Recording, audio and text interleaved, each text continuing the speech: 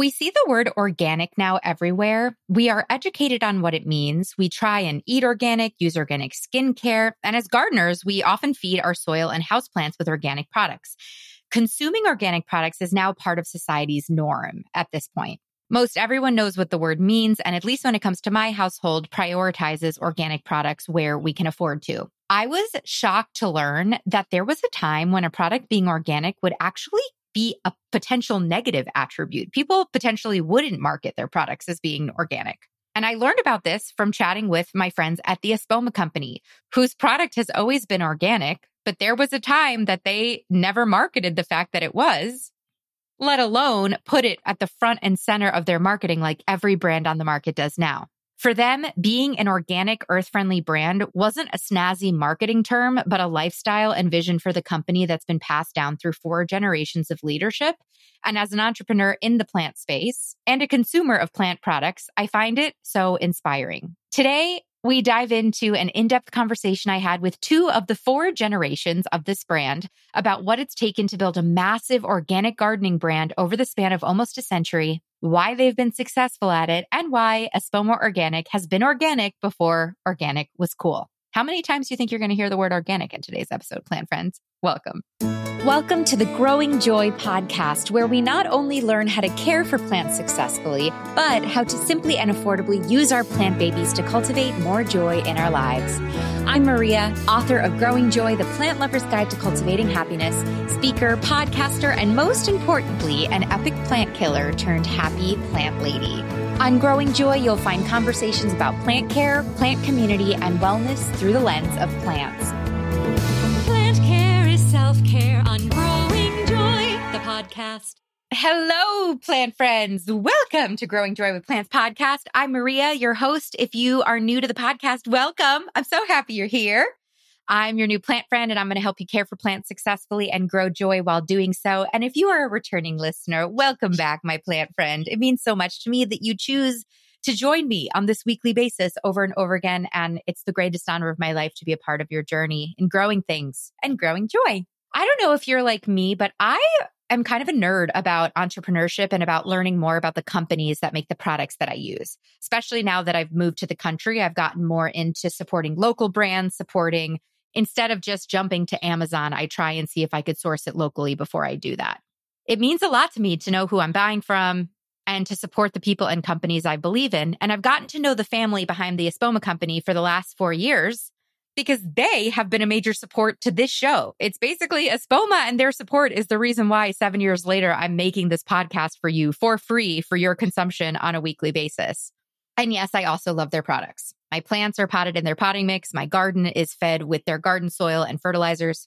In general, I find that this company is impressive. And in this little mini series on the podcast of profiling plantrepreneurs and planty businesses, I thought it would be fun to dive into how they have made this 4-generation company successful. As an entrepreneur, I'm super inspired by how they've grown their business. But as a consumer and just as a human, I'm so blown away by how relentless they are to sticking to their values.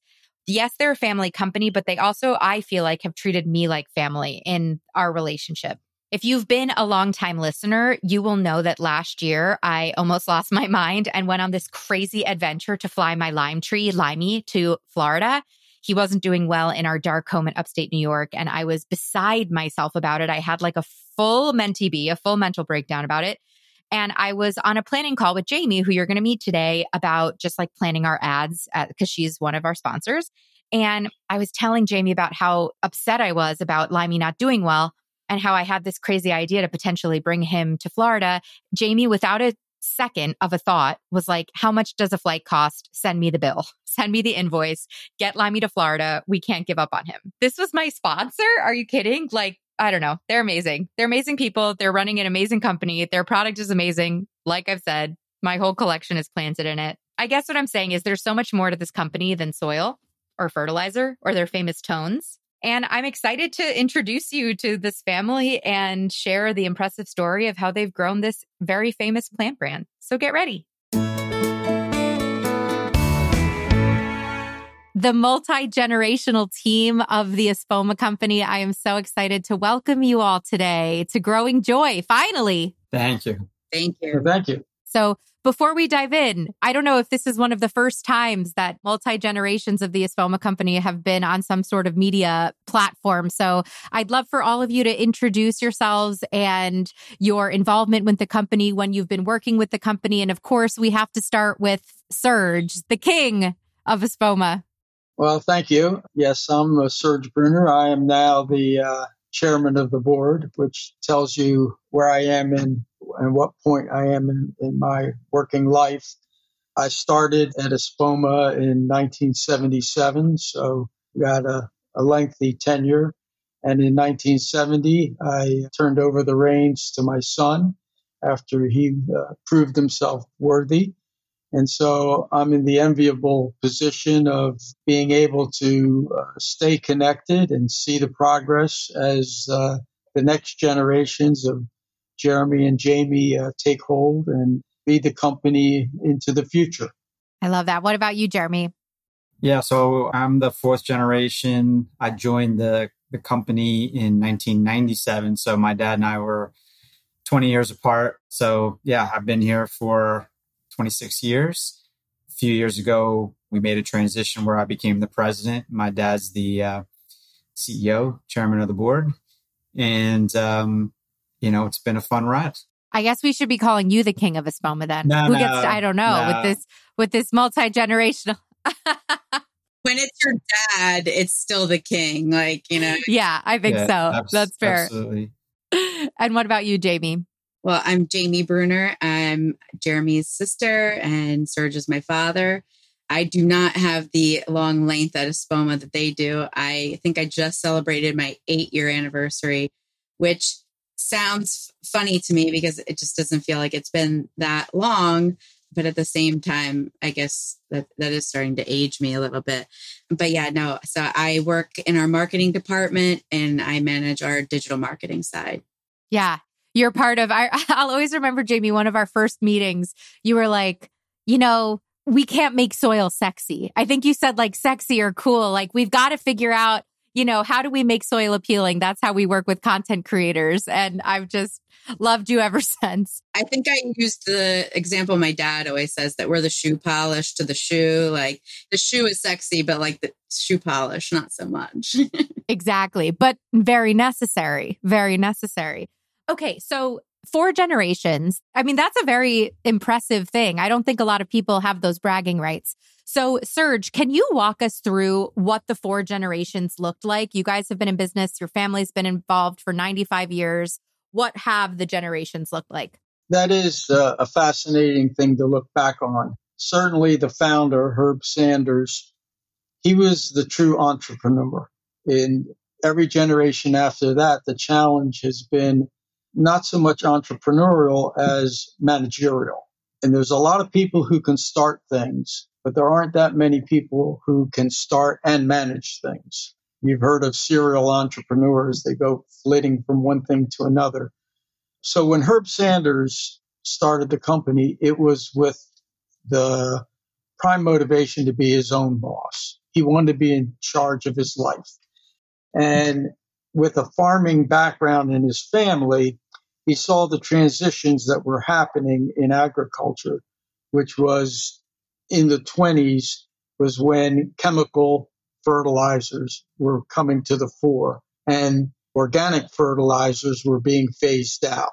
Because for production agriculture, there are many advantages in chemicals, the primary being, or 2 primary advantages, higher nutrient values and a lot less weight. You need a lot less material. So they were taking over.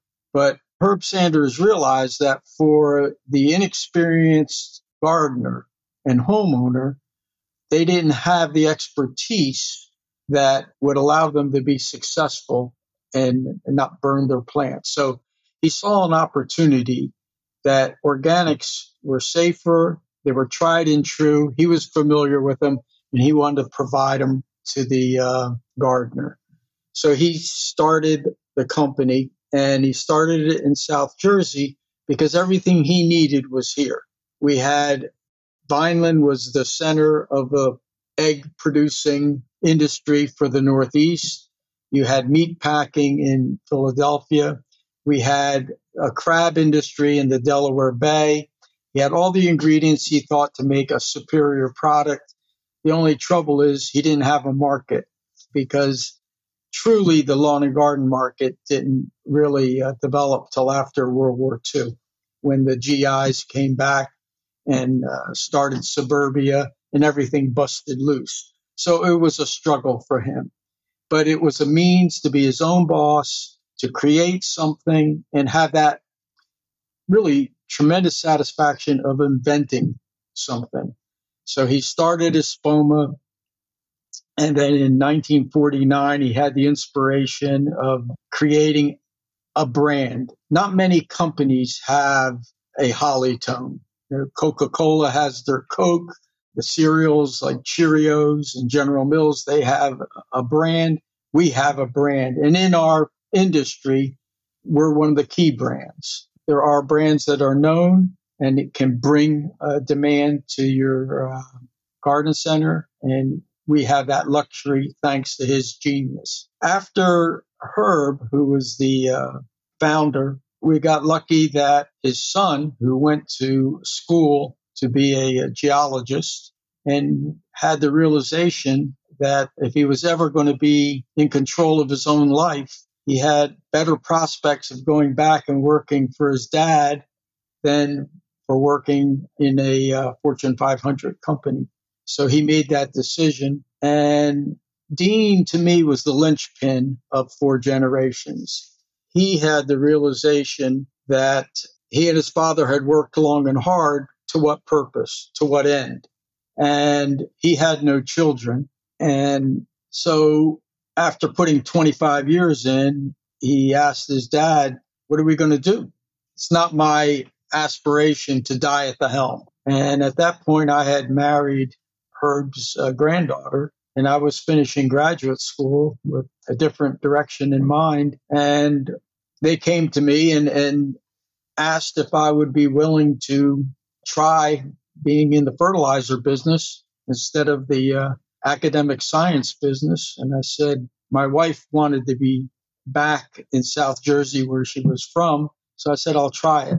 And after been trying it for over 40 some years, it's been working out. So anyway, I got involved in the business. But Dean, what I always said was Herb was an entrepreneur and he did everything by the seat of his pants because he was discovering how to do things and what to do. Dean was the first one to say, let's get systematic about things. There's got to be a way to run a company and grow a company beyond intuition. And so he started record keeping, data collecting, and this kind of thing. When I came in with my science background, I continued that.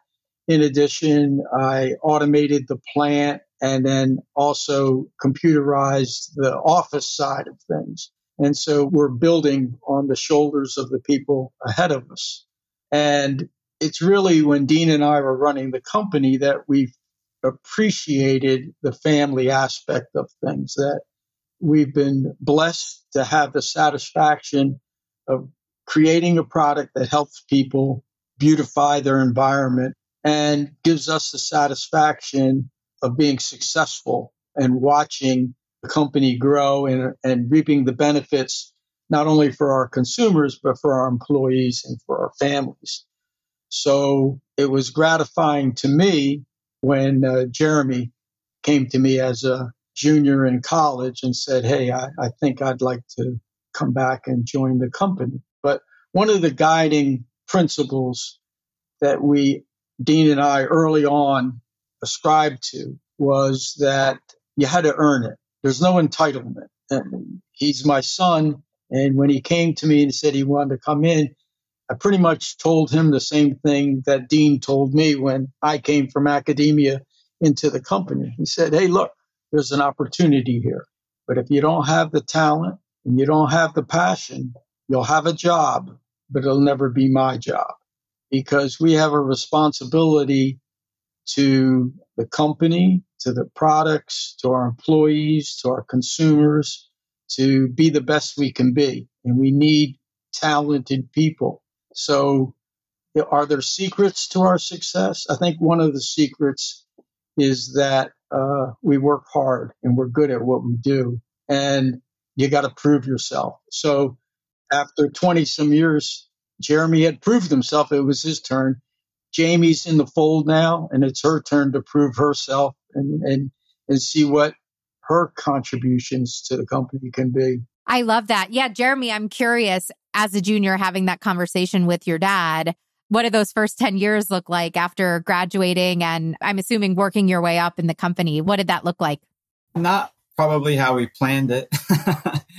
My dad kind of kept me away from the business growing up because he had seen so many family businesses where, they had the kid sweeping the floor since he was 5. And by the time they grew up, they were kind of burned out, and didn't want to come back. So I was pretty much kept away from the business.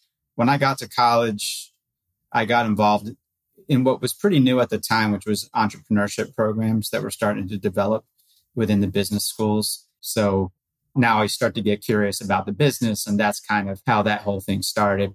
So after that, I went to law school, but then after that, I did come back into the business and, started in sales, started in the plant. The whole training side of it kind of got cut short because my dad had a bout with cancer. At that time, he was really doing everything in terms of running the business day to day. And so really the only option was to kind of yank me out and learn the basics of what I needed to do just to kind of keep things going during his treatments. And then once he came back, and obviously he's been fine, a lot of things he was doing, he was like, you know what, you can you can keep doing this. I think I got to enjoy myself a little more. Yeah, because he was putting a lot of hours in, working pretty hard. So that kind of sped up the transition to some degree. But it's not easy coming back to a family business. I can't speak for all family business, obviously, but when you come back and you're 25 years old and most of the people that you're working with are, have known you since you were a little kid and they're a lot older than you. And that's not an easy thing. But I was excited at the opportunity to take a strong regional brand and trying to grow it to the next level, to make it national, to expand the product line. To me, the interesting thing was being able to try to take it from here and take it to that next level. So we've always been kind of a continuous improvement. How are we going to grow? How are we going to improve? That had appealed to me. So, yeah, I think there's something very special with family businesses. I don't know if my listeners know this at all, but my dad had a business. My sister works for him full time, and he launched a podcast in the pandemic. So I helped him develop and launch his podcast, and it ended up just being something I did on the side as like a reason to connect with him on a weekly basis. But what I've noticed with family businesses is no one fights harder for your business than your family. Like my sister and I, you guys, because of your dad's history, because of this lineage, you fight a little bit harder for it than you would, a company that you don't have loyalty to in that way. But I would also assume there's a lot of difficulties that come along with the fact that, you're at Thanksgiving dinner one day and then the next day there's like shit hitting the fan at the office and, navigating the work relationship and Can I ask, what do you guys call Serge at work? Do you call him Dad or do you call him Serge? Dad. You do? Yeah. My dad makes me call him by his first name when we're in a meeting. I have to call him John at one point, and then I'm allowed to call him Dad, when we're not on a Zoom call. You only call your parent by their first name when they're in trouble or you're trying to get their attention in a crowd. To me, one of the good things about our company is the size. I've always said we're a very capital intensive company, but not a people intensive company. So what happens is when you're in a small company and you only have a handful of people around, formality isn't an issue. So it never came that, hey, I'm hiring you, Jeremy, in the company. I want you to refer to me as Mr. Bruner or whatever. But it's generational. For instance, obviously, a lot of my peers, their parents have passed away now. But when I was growing up, I would never refer to someone by their first name. Just wouldn't do it. And we wouldn't either. Like I would have called your friends Mr. whoever. So it's part of that, the cultural differences and changes and things. We're not in suits and ties, so we don't have to get that, formal. But maybe in some settings, we probably should, maybe like at a conference or something, I shouldn't be like, and here's my dad. Like, no, I think it's charming. And I think being a 95-year-old family business is part of your brand. So I think that's part of the shtick. So along the lines of family brand, along the lines of, this being a family business, how has the family business kind of bled into your company culture? I know you have employees that also feel like family. What has that looked like? In the beginning, in a small company, the admin side of things really didn't exist. There was my uncle, myself, and a secretary. So you're running a plant. And what I like to say about business, the business of business, is that there's a lot of ways to skin a cat. What was instituted from the get-go with Espoma was we care about how, not just what the results are. So we run a tight organization. In the plant, we insist on a place for everything in its place. The work environment is kept neat, clean, organized. We run a tight ship. And we believe in reinvesting in our corporation. So strict maintenance schedules on the equipment and a length of a life for each equipment. And then we replace it. Now, what that does is you never have an old plant. There was two philosophies with fertilizer plants when they first started proliferating. One was use it, abuse it, and then replace it. And the other was take care of it, maintain it, and it never gets old. Well, the consequence of choosing to maintain our plant meant that you had to have pride in things. You had to instill your employees with a sense of pride in the mission that we were trying to do. If you use it, abuse it, and then replace it, no one cares. And the culture gets a lot tougher to say, wait a minute, we're trying to make the very best product. So we care about the end product, but we don't care about anything else. It's easier that we care about everything all along the way. And so that was the culture that was started in the plant and then passed on to the admin once we started growing of, wait a minute, I like to paraphrase an old Army saying, which is there's a right way, a wrong way, and the Espoma way. And it was my responsibility to pass that on to Jeremy.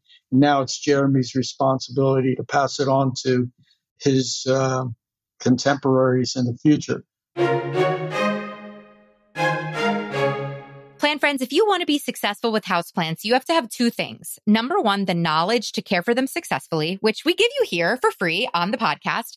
And number two, healthy plants. You do not want to set yourself up for failure by bringing home a poorly grown plant or a plant suffering from pests or a plant that is not going to transition indoors well in your home. That's why I am so excited to introduce you to my new favorite houseplant grower, Proven Winners Leaf Joy, my new plant friends.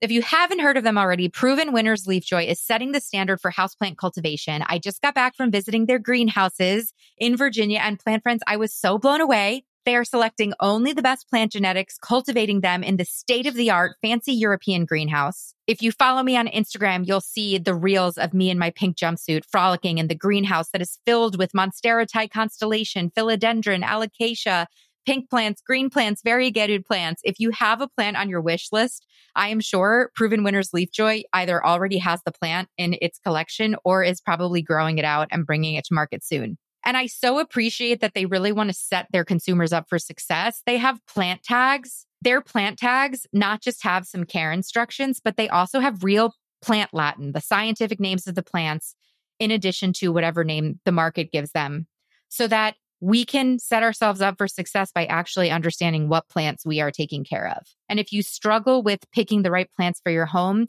they have a line of different collections based on different home and room types that you can kind of mix and match.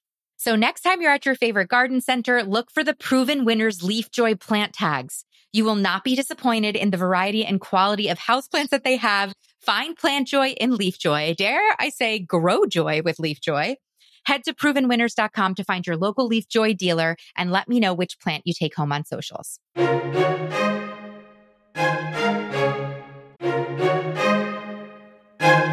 Hot Hot take, plant friends. There is no one right starter plant. There, I said it. And you know what? While I'm at it, there are also no real plant killers in the world. There are just people who have not figured out their right plants for their lifestyle. This is why I created the free Plant Parent Personality Test. Because, plant friend, I want you to get thriving alongside your houseplants as quickly as possible. So I made this cutie little Plant Parent Personality Quiz that's totally free for you on my website to take the guesswork out of building your plant collection effortlessly and joyfully. After speaking to thousands of members in our community, I realized that there are about 5 key plant parent personalities, each one with their unique set of strengths, weaknesses, and a unique set of plants that thrive under their care. For example, a mindful plant parent, someone who wants to engage with their plants daily, use them in their morning routines. If someone gifted that plant parent a succulent and they watered it every day, that succulent would die immediately. However, that drought-resistant succulent is a perfect match for a low-key plant parent, which is someone who travels, has kids, is busy, doesn't have time to engage with their plants every day. They're looking to engage with their plants more like once a week or once every couple of weeks. In addition, obviously, to understanding your light and basic plant care that we provide on this podcast, Happy Plant Parenthood is all about discovering your personality and then picking the right houseplants to go with it. It's that simple. No more stressing over your collection. So what plant parent personality type are you, plant friend? All you got to do to find out is take my free quiz on my website and let me know. You can access it at growingjoywithmaria.com/personality. After taking the test, you'll get an email with a list of plants, podcast episodes, and planty projects that I think would light you specifically up like a full spectrum grow light. So once again, that's growingjoywithmaria.com/personality for your free plant parent personality test results. Yeah. Jamie has mentioned to me before your philosophy on being keepers of the company instead of the CEO or the big boss. Can you speak to that a little bit? Well, I'm going to see how good a job I did. I'll let Jeremy speak to that. Yeah, Jeremy, why don't you tell us what keepers of the company means to you? Yeah, I mean, I think it's a stewardship model that my dad and Dean always preached, which is each of us gets an opportunity to lead the company, and our responsibility is to make it better so that, by the end of our tenure, it's a bigger, better company than it was when we started. And if we keep doing that for each generation, and that's really the goal. I mean, I think a lot of other businesses, even a lot of contemporaries that I went to school with, their goal has always been, oh, I'd love to start a company and sell it. I'd love to start a company, sell it. Exit. Yeah. Exit plan. Yeah. And cash out. And my dad has, everybody through the 4 generations has hoped that it can get to the next generation. So I think that stewardship model is, I want to make it bigger, better so that the next generation of in the family that runs it has those same opportunities. So that's a different mindset. You think you do things for the long term, not for the short term gains. You try to do things right. You try to have a good team, a good culture. The average length of service here is over 14 years, but we probably have at least a handful of people right now who have been here over 30 or 40 years. Which is unheard of in these days. Yeah, it's very unique. And we have multi-generations of people who have worked for us and then their kids have worked for us. So, I mean, you just, that gives you a little bit of that sense, like we really take a lot of pride in the service. We have a lot of, we plaques, we give awards, we give bonuses every 5 years, 10 years, 20, 30, so we take a lot of pride in that. And I think employee retention in this day and age is like so unheard of with how the younger generations just jump from company to company. And I do think that speaks a lot. I've heard a story about the Bank of Espoma. Can we hear about what the Bank of Espoma is? Because another unheard of thing that you guys do in that kind of family, that thought of a family business being more than just the nuclear family of you 3, but actually the whole company being a family. You have to go back to the early days when employees were paid in cash at the end of the week. The thing that happens with guys that are living from paycheck to paycheck is that things happen. The car breaks down. They want to move from one apartment to another. They want to buy their first home. They need help. And so early on, we would make loans to long-term employees, obviously not a new hire, but anyone who'd been working here. If anything came to that, they get an a no interest loan to help them get the new car they need or the replacement car, the apartment, or help a home. But you see it all. You have employees that are with you 10, 20, 30, 40 years. There's a relationship that transcends the workplace. Yeah. They need help. We're loyal to them. They're loyal to us. And it's a two-way street. My dad's seen our team have kids, their kids now having kids. We have an employee. I used to lifeguard his kids at a pool when I was a teenager.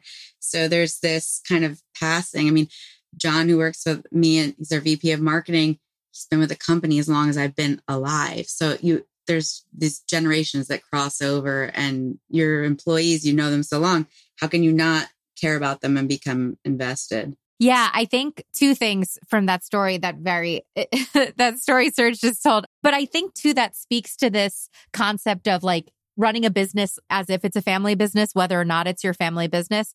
I was saying it just speaks to your ability to retain your employees, because if you are able to treat someone like a team member and not just a number that they're punching in and punching out, it's going to encourage them to stay and maybe even have this generational experience where their kids actually want to come work where their parent works. I mean, that's an incredibly unique thing. And I think it's the culture that speaks to that. I do want to get into a little bit more of the history of the company from a product standpoint, Hollytone. So what's the history with Hollytone? Why did it become such a standout product for you guys? Kind of a pillar of your product suite. So tell me more about the creation of this important product for you.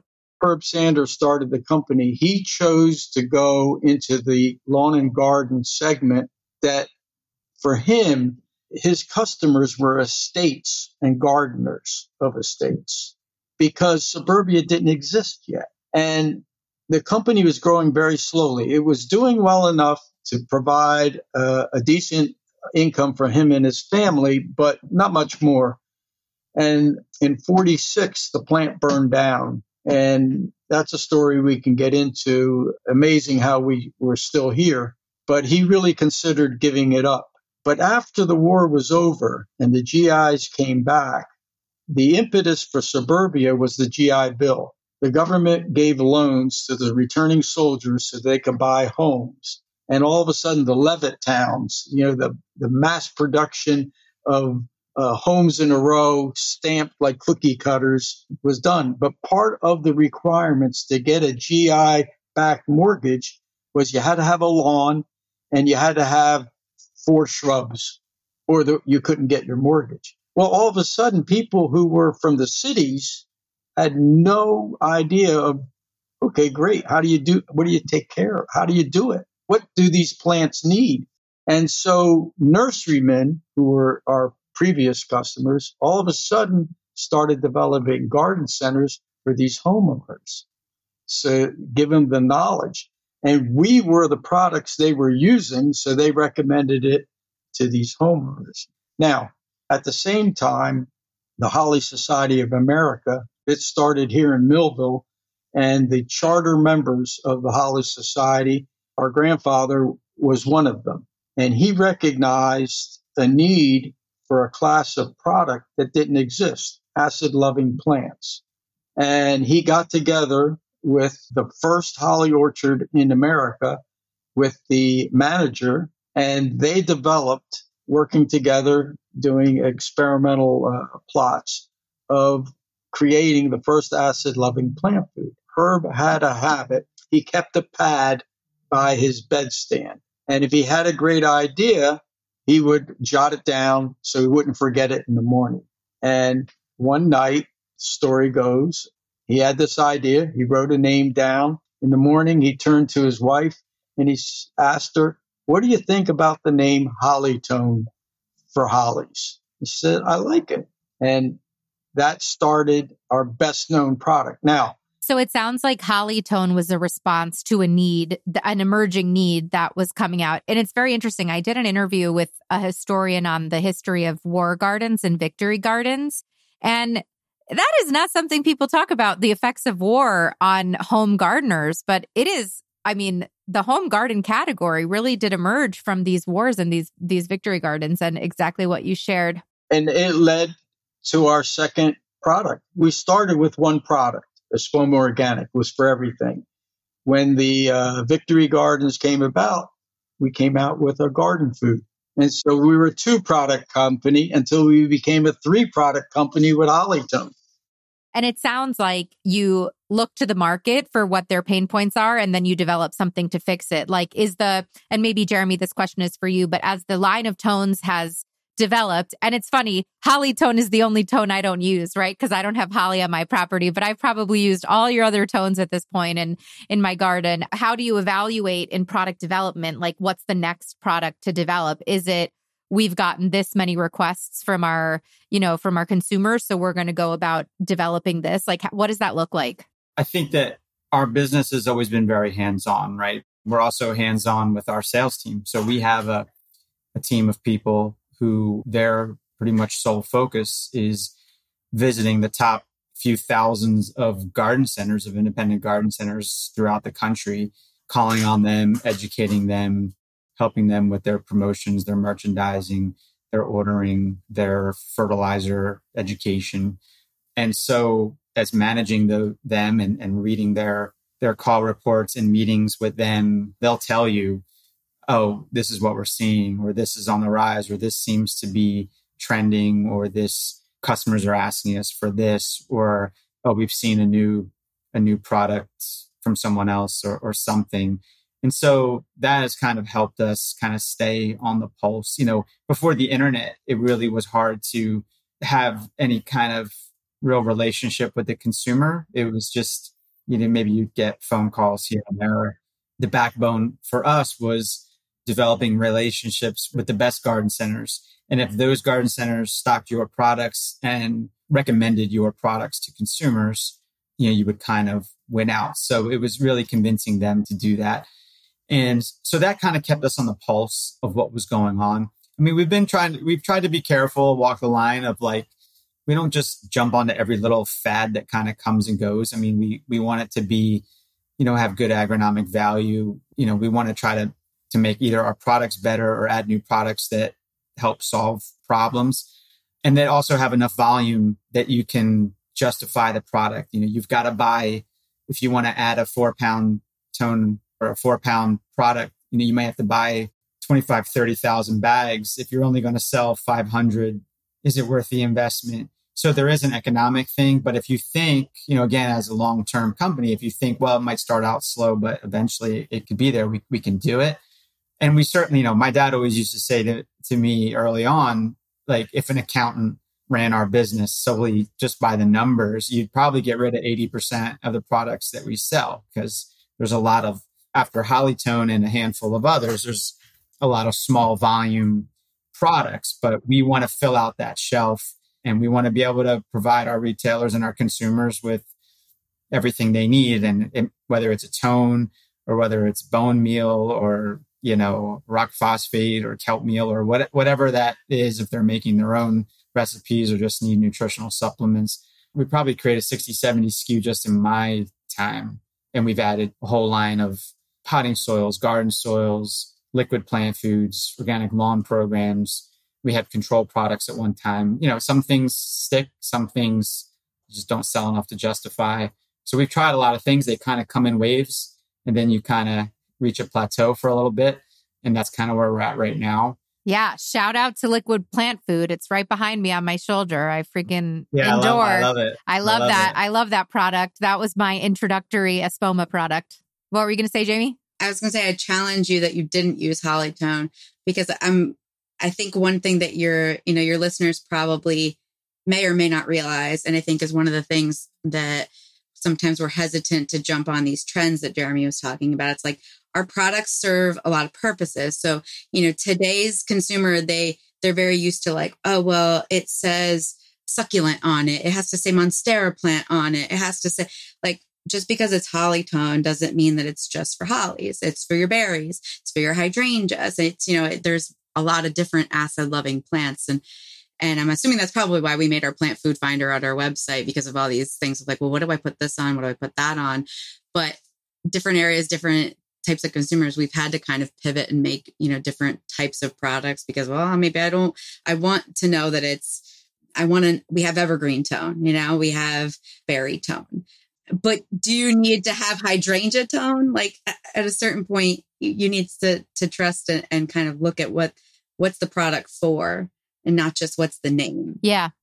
Well, and also, I mean, at least my experience, I learned about you guys with the indoor liquid because I was living in 500 square feet only with houseplants. And then as I've grown, and I only have grow bags right now, so I'm not gardening in ground yet because I'm still renting. So then I'm using the garden tone and the tomato tone and the citrus tone, but I'm growing with you guys because as my, literal land increases, as my capacity to garden increases, it's nice that you do have that I can just stay with one company, but move through the rainbow of all your products. Since we're on that topic, Jeremy, I know that there's, been the big announcement of your new facility, the new Espoma facility that you're building out that's going to really change how you guys are able to put together and develop products, right? Because right now, or pre-facility, you have to find all the different products, source them. It's like a whole thing to even be able to assemble and bring stuff to market. So why, as one of your big things in your tenure of the steward of the company, was developing this facility so important? Well, some of it just, was by circumstance, but we've been dependent upon suppliers in the past for certain key ingredients. And then we would take those bulk ingredients and we would screen, blend, and bag them and accordingly. But we've had a few companies over the last, say, handful of years who have either elected to get out of the business or gone out of business. During COVID, when demand for gardening products peaked, one of our suppliers burned to the ground. And so some of it isn't so much that there's part of it that, I want to be able to do it myself and do it better. And then part of it was like, if we don't do this ourselves, we may have a problem, sourcing in the future and be able to keep up. So we had always kind of had it as a pain point.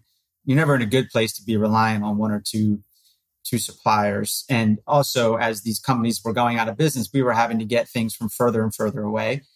And the cost of freight and all those things, obviously, if you can keep things closer, it's better. So for a variety of reasons, we said, you know what, maybe it's time to kind of return to our roots, because originally, like my dad said, when our neighboring town was a big poultry area, we did process and dry things ourselves and process things ourselves. As that industry went away, we relied on others to do it. So we started looking into it in Pennsylvania, which obviously is not far from where we are in New Jersey. We found a place that's near a lot of egg producing areas, nearby a lot of raw materials that we can use. And by doing this ourselves, one, we can cut down on the freight and the logistics. We can increase the capacity for growth.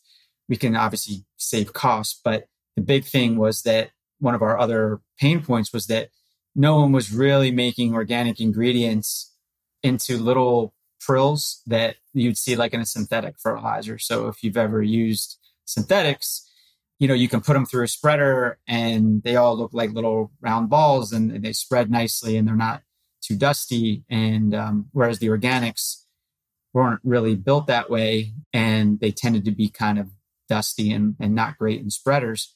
So what we're doing with this new facility is, we're taking the best of both worlds and we're taking these great organic ingredients, but we're going to process them more like how you would make a synthetic fertilizer. I mean, it's still going to be sustainable and natural and organic. There's nothing to that, but just making it physically a better product with less dust and more uniformity, more durability.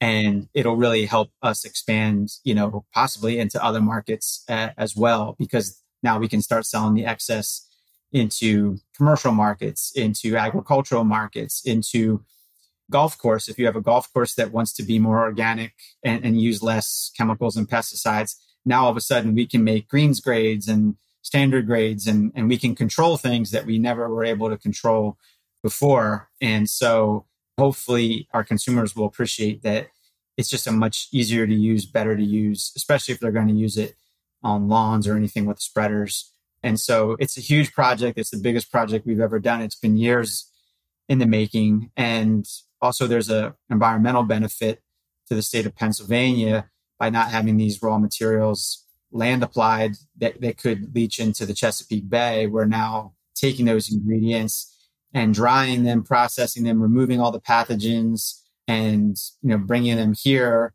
turning them into a great organic fertilizer that's then distributed throughout the country. So the state of Pennsylvania recognized that there was environmental benefits to that, and they were excited to have us open this facility. So we're hoping that by the end of this year, cross our fingers, that it will be up and running, and we will be able to supply ourselves with the bulk ingredients, the main ingredients that we use for blending here. I love that return to the original mission of the company of, okay, let's look around and keep it local.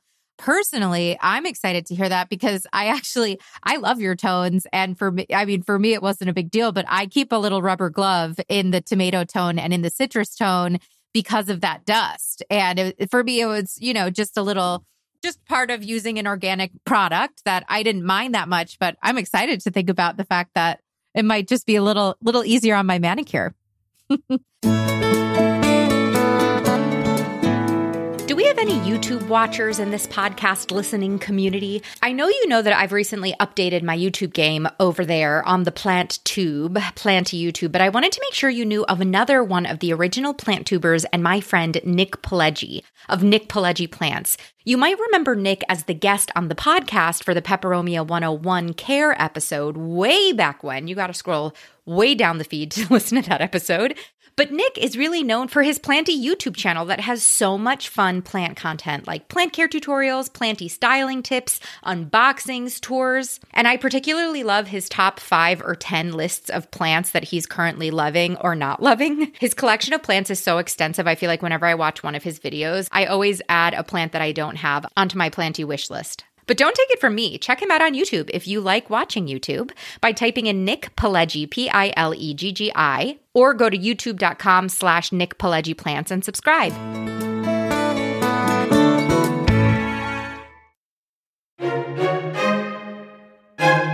Hot take, plant friends. There is no one right starter plant. There, I said it. And you know what? While I'm at it, there are also no real plant killers in the world. There are just people who have not figured out their right plants for their lifestyle. This is why I created the free Plant Parent Personality Test. Because, plant friend, I want you to get thriving alongside your houseplants as quickly as possible. So I made this cutie little Plant Parent Personality Quiz that's totally free for you on my website to take the guesswork out of building your plant collection effortlessly and joyfully. After speaking to thousands of members in our community, I realized that there are about 5 key plant parent personalities, each one with their unique set of strengths, weaknesses, and a unique set of plants that thrive under their care. For example, a mindful plant parent, someone who wants to engage with their plants daily, use them in their morning routines. If someone gifted that plant parent a succulent and they watered it every day, that succulent would die immediately. However, that drought-resistant succulent is a perfect match for a low-key plant parent, which is someone who travels, has kids, is busy, doesn't have time to engage with their plants every day. They're looking to engage with their plants more like once a week or once every couple of weeks.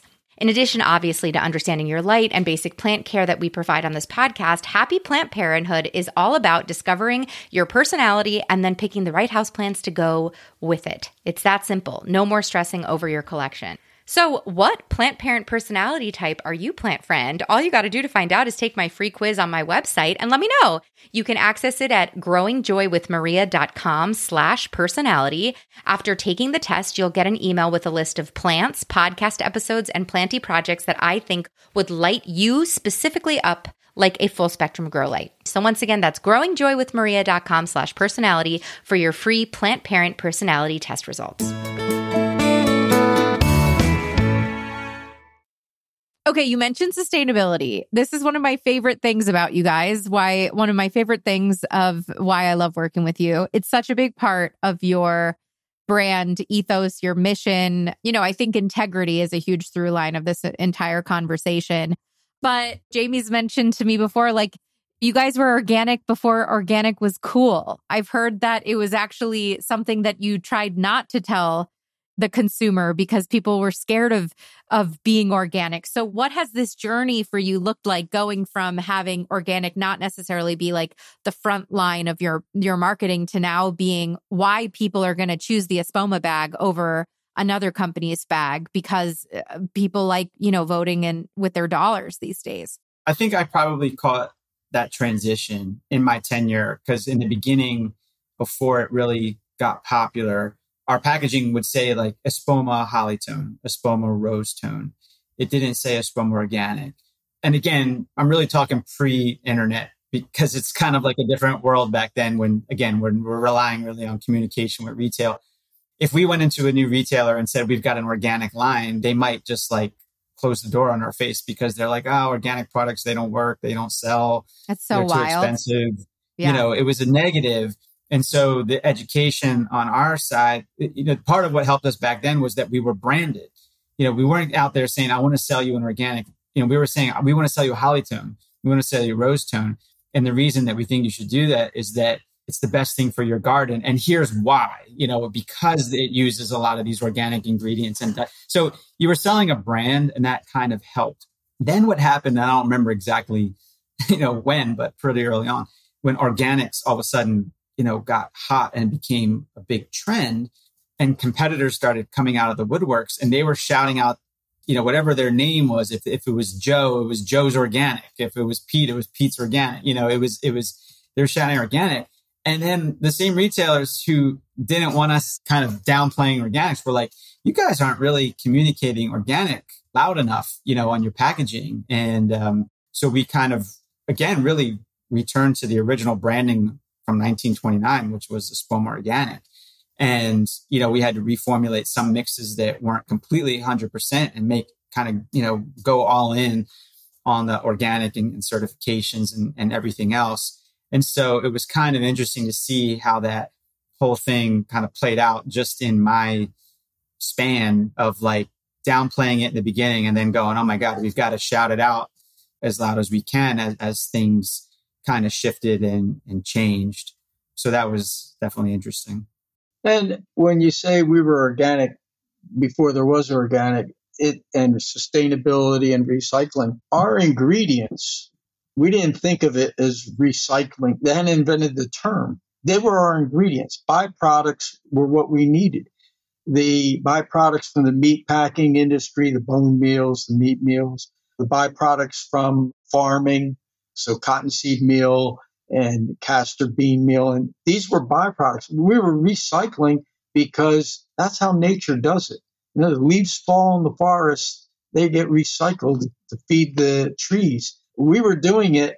And then as a recognition of being efficient and environmentally conscious, this is what we've been doing since 1929. We just needed to get our story out and get it told again. The markup of all the houseplant, and Maria's listeners will appreciate, it's like you can go online, you can see these new products that come out and they have these really high price points and people are like, okay, well, I guess that goes with my really expensive houseplant collection since plant prices have also gone up.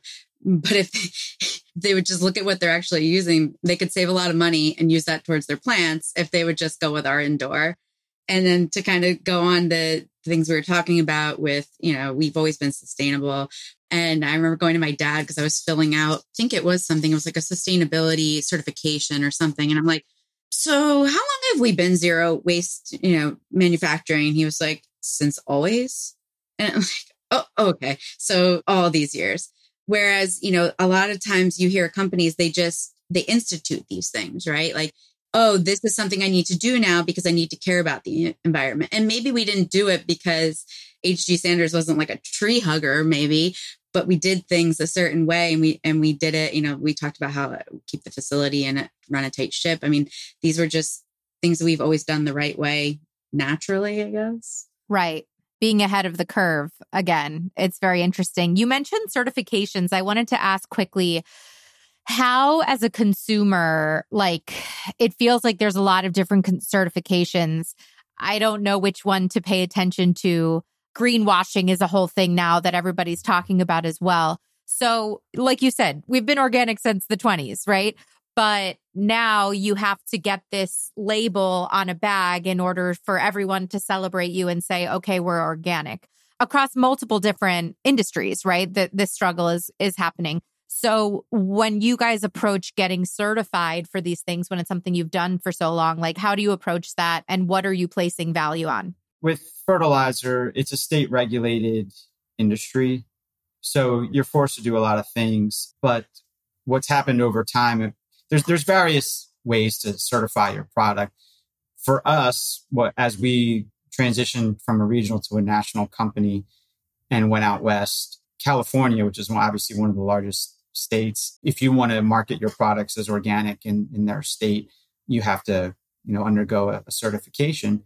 And so because we wanted to be nationally distributed and we obviously wanted to be able to market our products as organic, and so we decided that the California's department, so CDFA is kind of what they call it, that we would, use their organization as our organic certifying organization. So you have to supply a lot of information that we prefer not to supply, but, you have to do it and you pay fees and whatnot. But for us, in order to do what we wanted to do and to give that third party credibility that, probably gives people some peace of mind, we have the CDFA, the California's organic certification, basically on any of our organic fertilizer products. Right. I remember on a state level, sometimes when I look at your packaging, it says in this state, if you look at the ingredients, this is what's in this state. But if you're in these states, it's a different ingredient. So I'm assuming that's part of that struggle. It sounds difficult. It's definitely one of the challenges of being a state regulated is that if one state says, we'd like you to label it this way, and you don't want to start creating different labels for different states. So now all of a sudden you're saying, okay, well, here's the label. But if you're in XYZ state, it's dot an I and cross a T here. So that's kind of made it one of the challenges. But from a certification standpoint, everybody acknowledges that California is one of the big ones. And so that's kind of worked for us. But there are others, but that's the one that we chose to do because we wanted to distribute and sell in California. And so it just made sense. So years ago, when we first started working together and I was putting together ad copy, I was really surprised that you guys had a solar powered facility and you had sustainability commitments before this massive sustainability commitment frenzy has been happening in the last couple of years of everybody, going carbon neutral, which I love. But you were doing this before that. Why is it so important to you? Well, it gets back to our basic nature. When you have a long-term viewpoint, you do the right thing. We do the right thing and we're future focused, right? So you're going to do things so that it's good for the planet and all those things. But it's also just ensuring we have the best technology, the best products, the best of everything that we can do for what's, not only for now, but for that next generation to come. Yeah, no, totally. And I think something that I'm hearing a lot throughout this whole conversation is this eye on the horizon, this through line of long-term vision. And it speaks to so many different facets. It speaks to the family. If this is a generational business, like thinking of this business having maybe future generations running it. It speaks to the planet. I mean, I don't want to say it's ironic, but the irony that you're a, organic soil company and you're also so rooted into doing what's right for the planet. I think that's very interesting, but that's also how so many people are approaching global warming and giving back to the planet. All of a sudden, we're thinking about the earth that our kids have to grow up on. And then also for the business, for the longevity of the business, I think it's very interesting. Hot take, plant friends. There is no one right starter plant. There, I said it. And you know what? While I'm at it, there are also no real plant killers in the world. There are just people who have not figured out their right plants for their lifestyle. This is why I created the free Plant Parent Personality Test. Because, Plant Friend, I want you to get thriving alongside your houseplants as quickly as possible. So I made this cutie little Plant Parent Personality Quiz that's totally free for you on my website to take the guesswork out of building your plant collection effortlessly and joyfully. After speaking to thousands of members in our community, I realized that there are about 5 key plant parent personalities, each one with their unique set of strengths, weaknesses, and a unique set of plants that thrive under their care. For example, a mindful plant parent, someone who wants to engage with their plants daily, use them in their morning routines. If someone gifted that plant parent a succulent and they watered it every day, that succulent would die immediately. However, that drought-resistant succulent is a perfect match for a low-key plant parent, which is someone who travels, has kids, is busy, doesn't have time to engage with their plants every day. They're looking to engage with their plants more like once a week or once every couple of weeks. In addition, obviously, to understanding your light and basic plant care that we provide on this podcast, Happy Plant Parenthood is all about discovering your personality and then picking the right houseplants to go with it. It's that simple. No more stressing over your collection. So what plant parent personality type are you, plant friend? All you got to do to find out is take my free quiz on my website and let me know. You can access it at growingjoywithmaria.com/personality. After taking the test, you'll get an email with a list of plants, podcast episodes, and planty projects that I think would light you specifically up like a full spectrum grow light. So once again, that's growingjoywithmaria.com/personality for your free plant parent personality test results.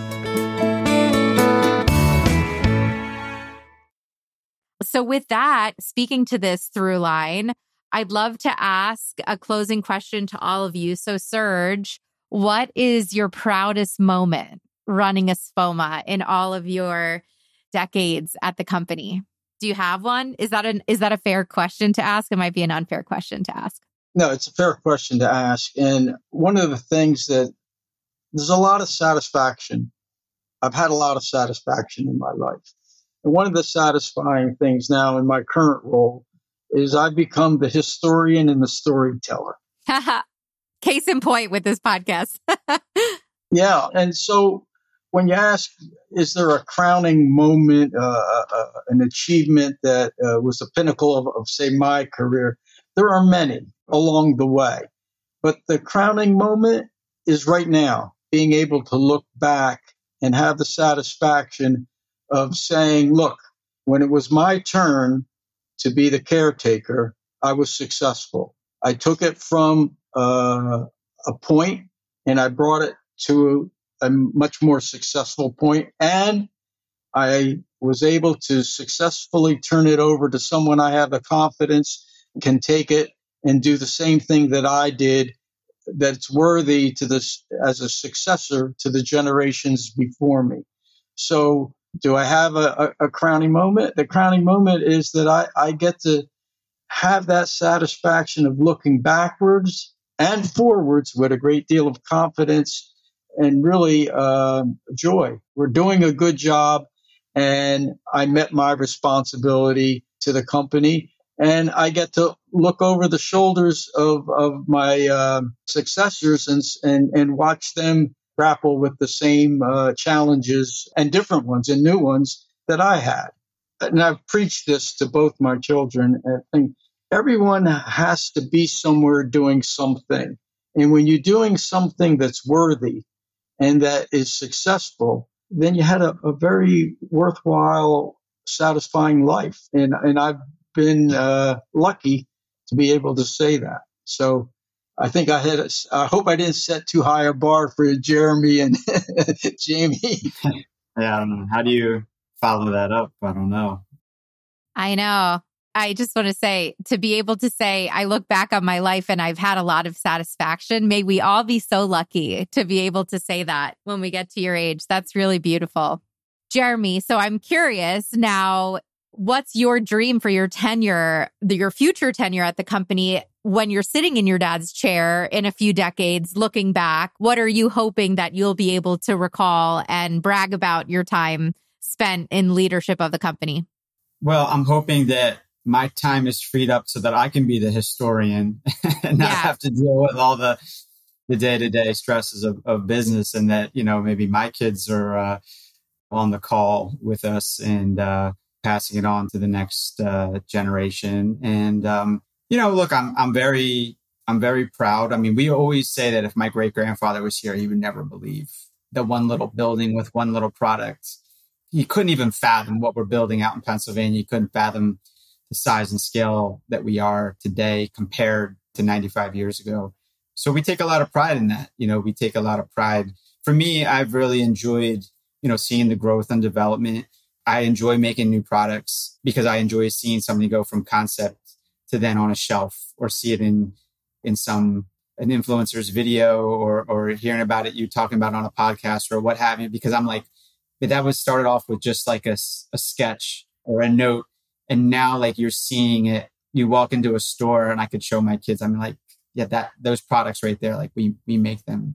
And that was cool. And actually one time we were in Hawaii on a vacation and I saw a garden center. I was like, and the kids were young. I'm like, we have to stop. And they had our product, because I didn't even think we were distributed in Hawaii. So I was pleasantly surprised. And like, we were taking pictures with my kids and the managers and it was just like it sounds silly, but so yeah, just, launching new product lines, seeing things go from concept.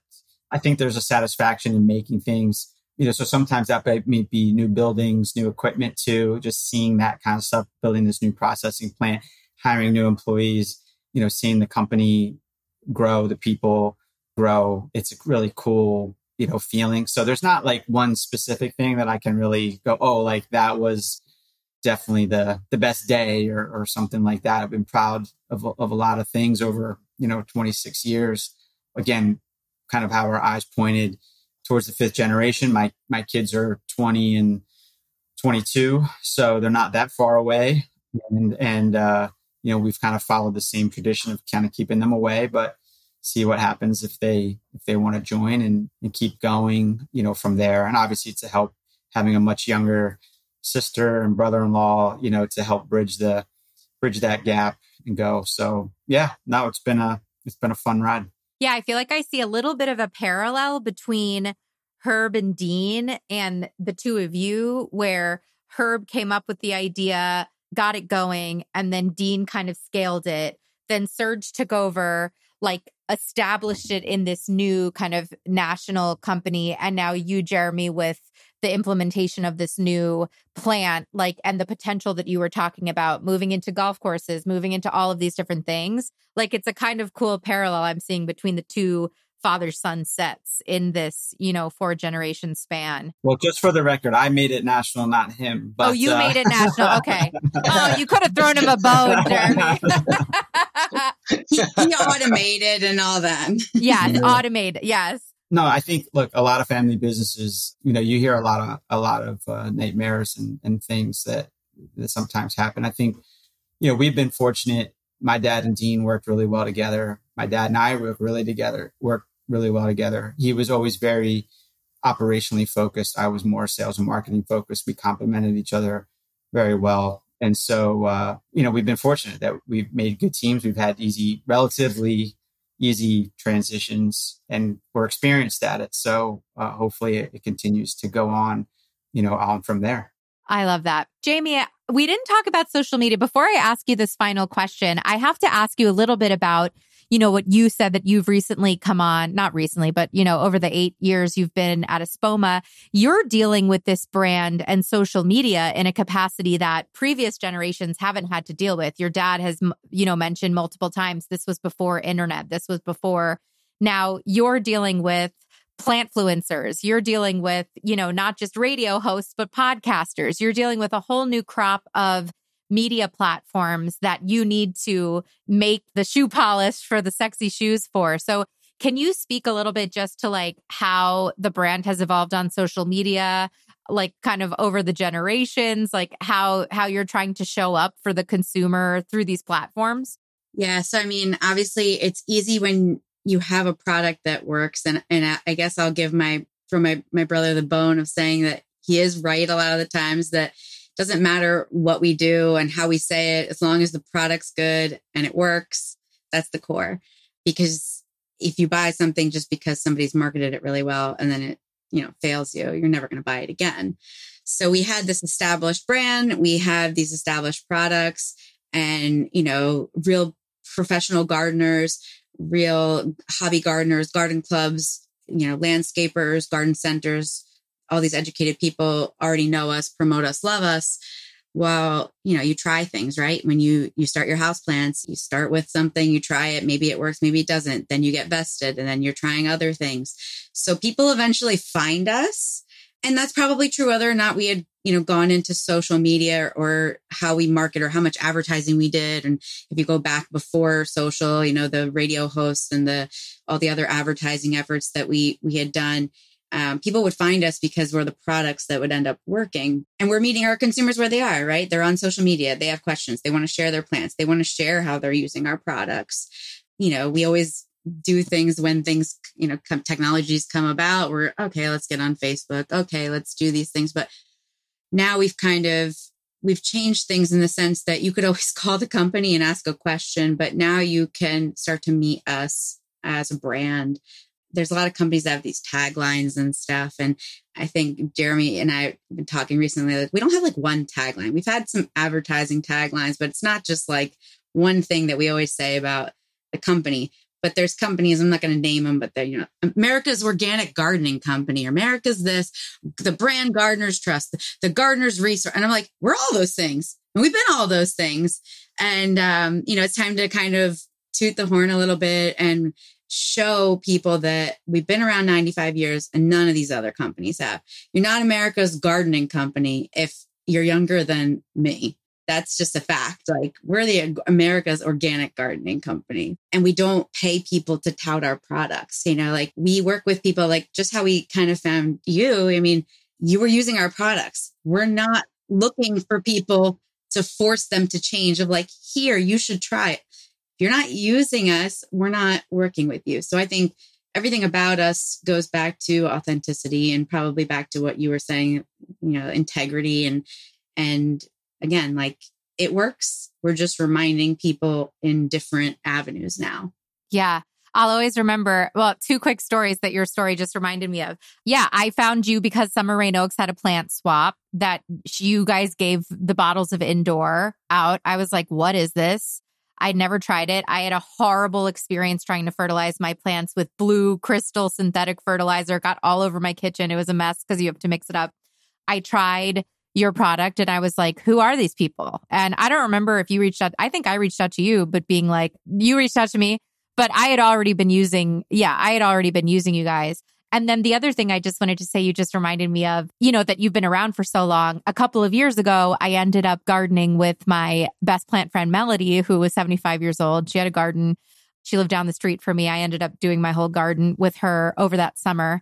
And I remember being like, oh, we've got to like stock, if I'm in a garden with Melody and shoot content in her garden, we got to get Espoma products there. She took me into her shed and it was filled with Espoma products. And I was like, oh my gosh, Espoma, you know them? And she was like, oh yeah, I've been using them for decades. Like she had been a gardener for decades upon decades. And she, I think, started mentioning with Holly Tone and then kind of explained she was a big garden tone person.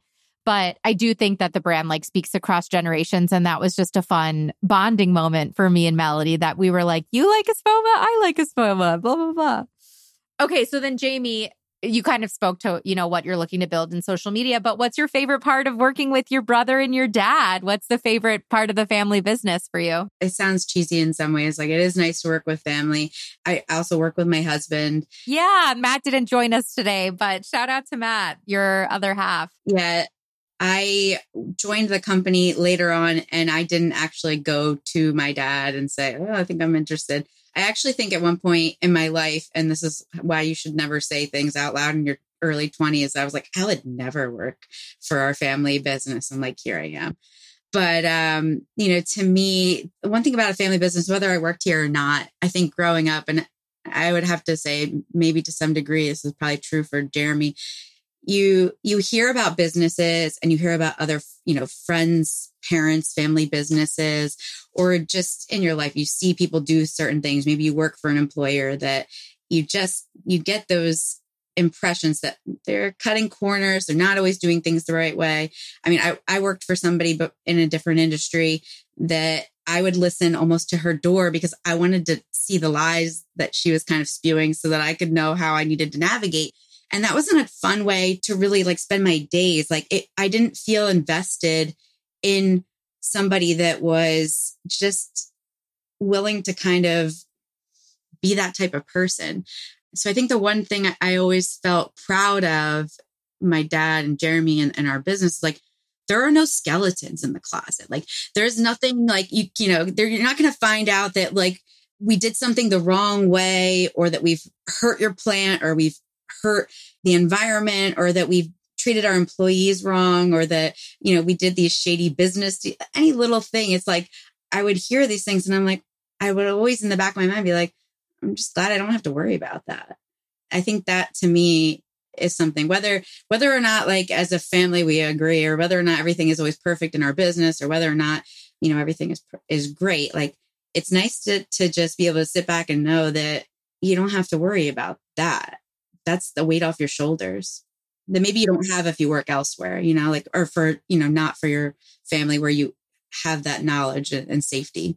Yeah, I think integrity is such a through line in this conversation. And also, I'll just say, as a content creator, I work with tons of partners, right? I work with tons of sponsors. And I feel like you guys, that trickles through to your relationships with your media partners. I mean, I'll never forget the day I was on the phone with you, almost in tears, or I think I had a mental breakdown the night previous about the fact that my lime tree was dying and I needed to bring my lime tree to Florida. And Jamie was like, what do you need? Like, we'll get the tree an airline ticket if it needs. Like, how can we support you? I think it started as a joke. And then we were like, this would be a great story. And then it was like a joke that got out of hand.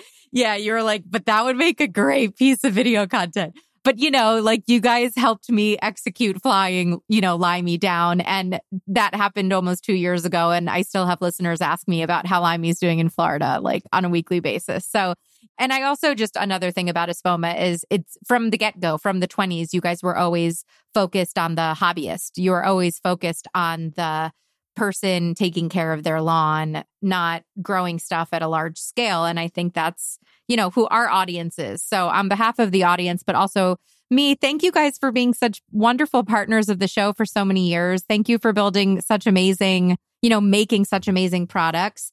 Where can everyone go check out all of the insane line of tones that you have? You have a tone for everything, but where can people learn more about all the different products that you guys have to offer if they are so inspired after listening to this episode? Well, I'm going to take that as the marketing person. So obviously you go to our website, espoma.com, but you're going to find us on all the social media, Instagram, we're on TikTok now, Facebook. You can find out everything. You go to our products and you're going to find what can you use it on and how to apply it, everything you need to know. If you're a reading person, you can obviously read the blogs. If you're somebody that's visual, there's the videos right there. So there's no lack of it. And, we always say, go to your local garden center. If you have one, those people are trusted resources. Ask for Espoma products. They'll help guide you to the right color in the rainbow. Awesome. Well, thank you all so much for being with me today. And, yeah, let's keep growing some exciting other products. Can't wait to see what's in store after this facility opens up. Well, thank you for having us. Yes, thank you very much. Thank you. Thank you so much to Espoma. This was so fun getting to know them. I hope you loved this multi-generational interview. So rare that you get to speak to so many members of a family-run business. Special thanks to Espoma. Like I said, they are one of the first people to believe in me. They were one of the first sponsors of the show. They have definitely been more of a partner than a sponsor. I've really loved working with them. I love this company. I love their products. You can definitely go to espoma.com to check out what products they have that are perfect for your indoor and outdoor gardens. And you can check my Amazon storefront for a list of curated products that I love personally. And like I said, I've kind of stumbled upon this mini series of profiling plantrepreneurs, planty entrepreneurs. So lately we've had, Mariah Green talking about plant styling, Soltech talking about grow lights, Espoma. Today we had that amazing episode on the 9 different ways that you can get into the horticulture industry. If these types of episodes inspire you, if you like them, please let me know. I will make more of them. Because Plant Friend, I'm here to help you keep growing joy. Plant Friend, thank you so much for tuning in today. If you like what you heard, make sure that you're subscribed to the show so you don't miss an episode. We have incredible episodes lined up in 2023, and I don't want you to miss one topic. And while you're subscribing, would you mind clicking over to the review section and leaving us a review? Reviews are tremendously helpful for the growth of the podcast, so I thank you in advance for helping this podcast reach as many planty earbuds as possible across the globe. If you're looking for more opportunities to grow as a plant parent with Growing Joy content, we've got a ton of free options for you. First, there's the Plant Parent Personality Test. It's so fun. It takes literally 3 minutes to complete. You take the test, you get your Plant Parent Personality profile and a curated list of plants, projects, and podcast episodes that are right up your alley, tailored just for you, inspired by your results. The link is in the show notes. Make sure to let me know what your personality is after you take the test. If you're looking to uplevel your plant parent game, check out my website. We've got a bunch of free guides that you can download on topics like understanding natural light, which is actually a 3-day worksheet, and 9 ways to green up your office if you need to bring a little bit of planty joy into your work life. And finally, I want to invite you to join the plantiest and kindest corner of the internet, my online garden society. It's both a web platform and an iOS and Android app. It allows our listeners to get together in an algorithm and troll-free online space to swap plant care tips, humble brag about plant wins, and get support when you have plant fails. We have monthly live planty show and tells on Zoom, which are so fun, and even have a living library of planty book recommendations sourced from our community. You can go to jointhegardensociety.com to grab your membership. And for anything else, Plant Friend, I am here for you. Feel free to drop me a line whether you have an idea for an episode, an event, or maybe you're even a planty business interested in sponsoring the show. And of course, following me on Instagram and TikTok for daily planty silliness, musings, and tips is always recommended. You can find me across socials at Growing Joy with Maria. Thank you again so much for listening. It is truly my honor and life's delight to help you keep blooming and keep growing joy. Plant care is self-care on Growing Joy, the podcast.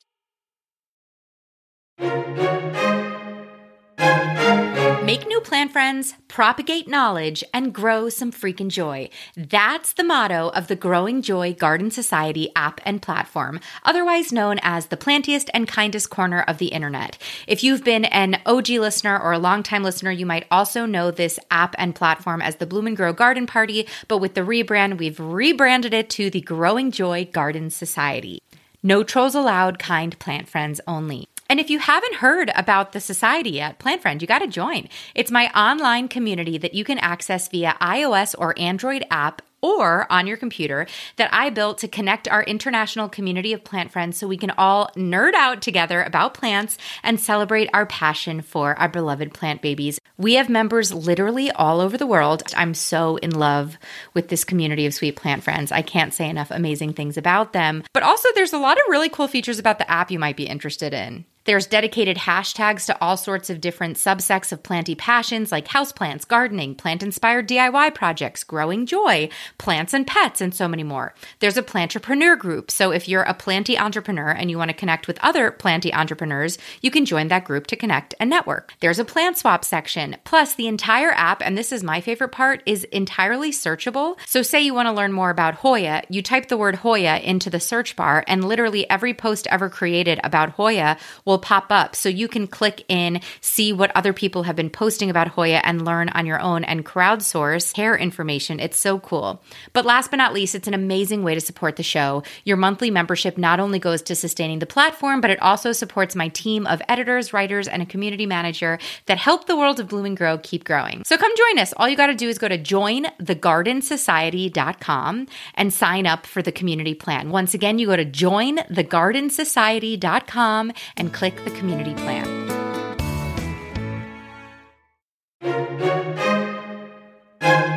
Hot take, plant friends. There is no one right starter plant. There, I said it. And you know what? While I'm at it, there are also no real plant killers in the world.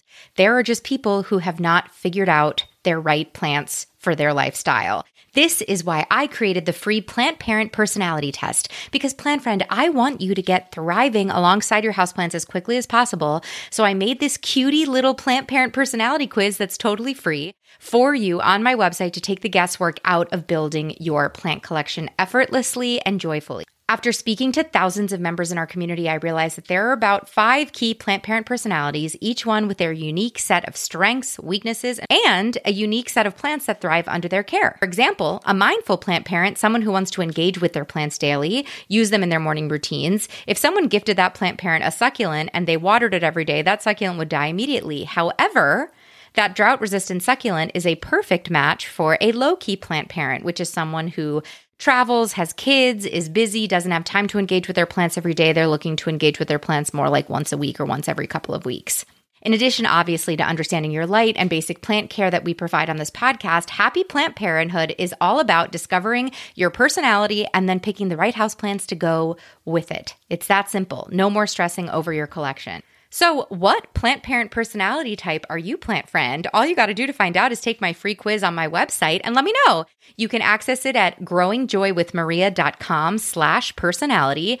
After taking the test, you'll get an email with a list of plants, podcast episodes, and planty projects that I think would light you specifically up like a full spectrum grow light. So once again, that's growingjoywithmaria.com/personality for your free plant parent personality test results.